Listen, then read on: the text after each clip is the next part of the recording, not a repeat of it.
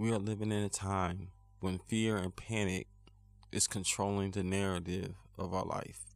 But regardless of what we are facing in this world, we do not have to face it afraid. You see, eventually this virus will pass. Eventually we will overcome it. But if you have lived with fear, anxiety, and worry, you are causing more harm to yourself by allowing the fear and the stress to be in the forefront of your mind. The word that is being put out there is to practice social distancing, to stay at home, to isolate yourself so that you do not cause harm to others.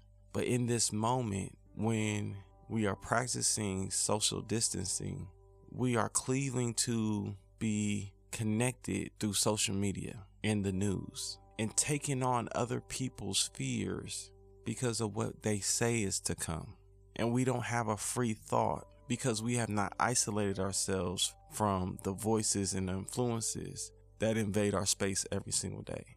All you're thinking about is a virus.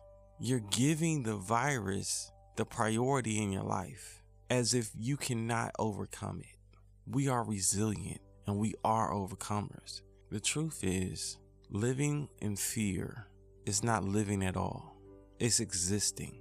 You're not thriving. You're in bondage. If you want to live, you must let go of that fear. You must believe and have hope that you will overcome and that you don't have to be afraid.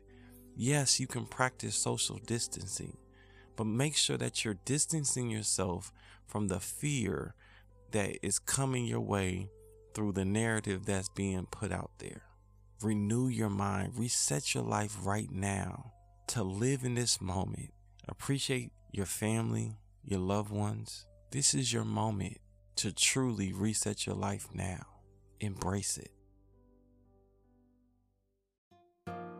Are you enjoying the Reset Your Life Now podcast?